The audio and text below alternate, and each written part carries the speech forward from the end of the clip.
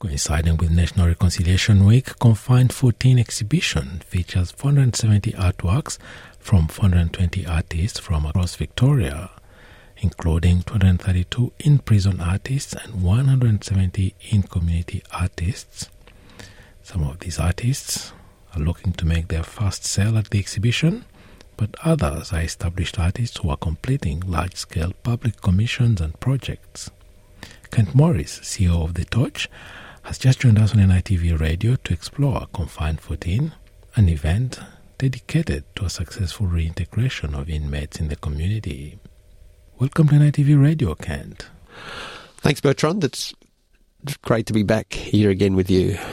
Now, this is a record number. The Torch just goes from one record to another record. Every year, things just keep improving. And this time around, close to 500 artworks are exhibited, not just in one space. You also have different areas where you're exhibiting.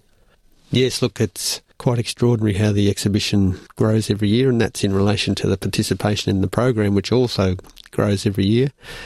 And that's partly down to the success of the program, which was built on the lived experiences, ideas, thoughts and knowledges of the men and women who the program would be for. But also, we don't see any improvement in incarceration rates. So we'd like to see the numbers going down instead of going up, quite frankly. But it's fantastic that a program like this is available and delivered by The Torch, and that the men and women can access it in prison and on their release from prison. But what really needs to happen is there's less of our people in prison. And the second gallery, that's an extraordinary show by very resilient women artists who've come through the prisons program and now reconnected back to the community and form a very strong cohort of our post-release program.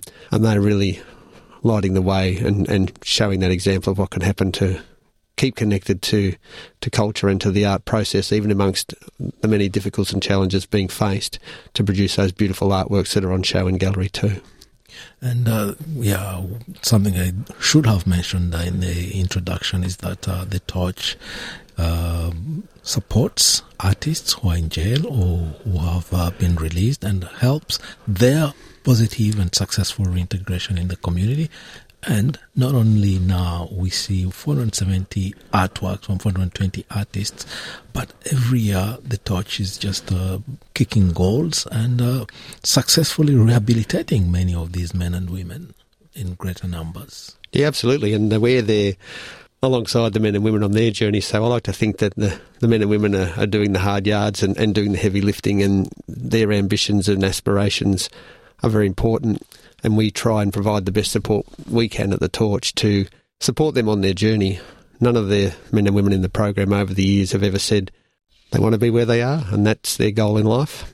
But there's been many obstacles along the way, and this process around connection to art and expressing stories through culture, sharing them with the community and building economic participation and stability has shown that change can be made and change is possible. But again, that the voices of the men and women need to be listened to and heard, and The Torch's role is to support them on that journey. Currently, you have more than 600 Indigenous men and women connected to The Torch, and the project has also grown, because last time we ever had you in the studio about 6 years ago, you had maybe a couple of, handful of employees, and now you have 24 employees, staff members, and some of them, the majority of whom, are transitioning through the in-prison program. Yeah, it's been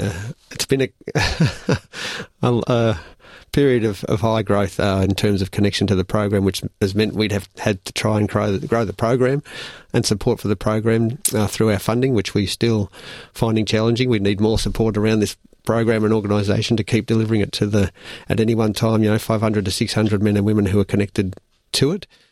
As time goes on, there needs to be a greater appreciation for community-built programs built on lived experiences. Our First Nation staff, we have 13, and we have a total number of 24 staff, so it's also about combining skills and knowledges and experiences from the Indigenous and non-Indigenous communities. And 6 of our staff, are men and women who's come through the program and now work at The Torch, either delivering that program back or working on different aspects of the organisation.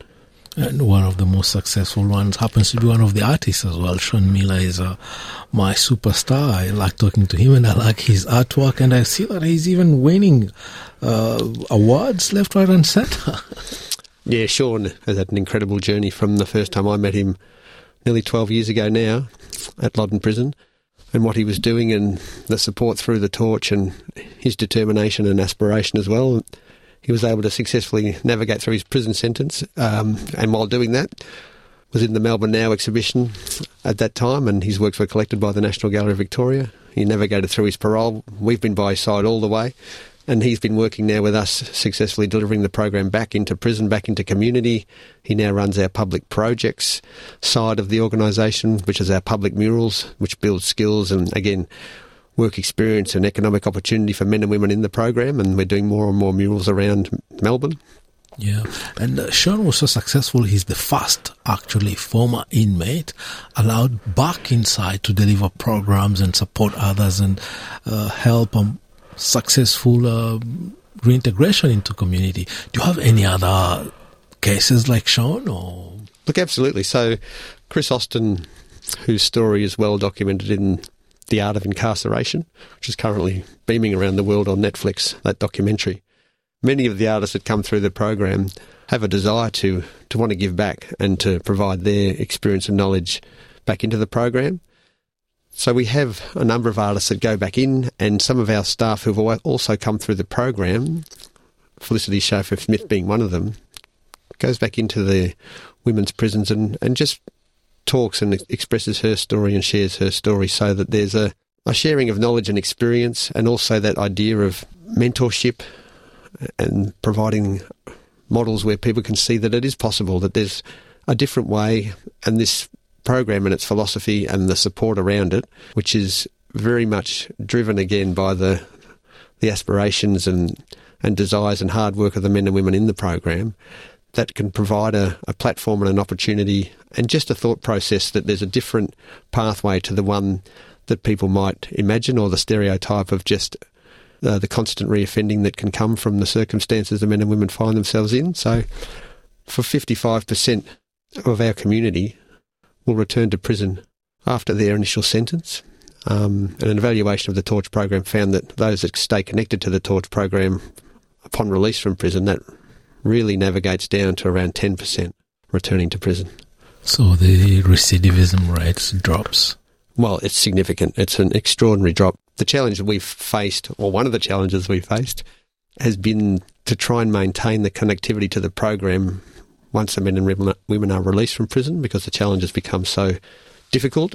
We've worked very hard on that. So we now have a fantastic cohort of men and women in the community, working very hard on their process and around, again, building greater confidence, self-esteem, cultural pride and strength, connection to the community through the sharing of these beautiful artworks. And that often leads to more stable housing, which can then lead to employment and education opportunities, and that ability to be freed of the criminal justice system. The exhibition is going on until the 4th of June, but some artworks, of course, all of them deserve exposure, but maybe a word or two about the artists. Well, there's so many, 420 this year. I'll try and pick a couple of examples. So Daniel Church, who is currently represented in Melbourne now at the National Gallery of Victoria. So Daniel started his journey with the Torch while he was incarcerated, and he found himself in a very deep and dark place that he wasn't sure he could pull himself out of.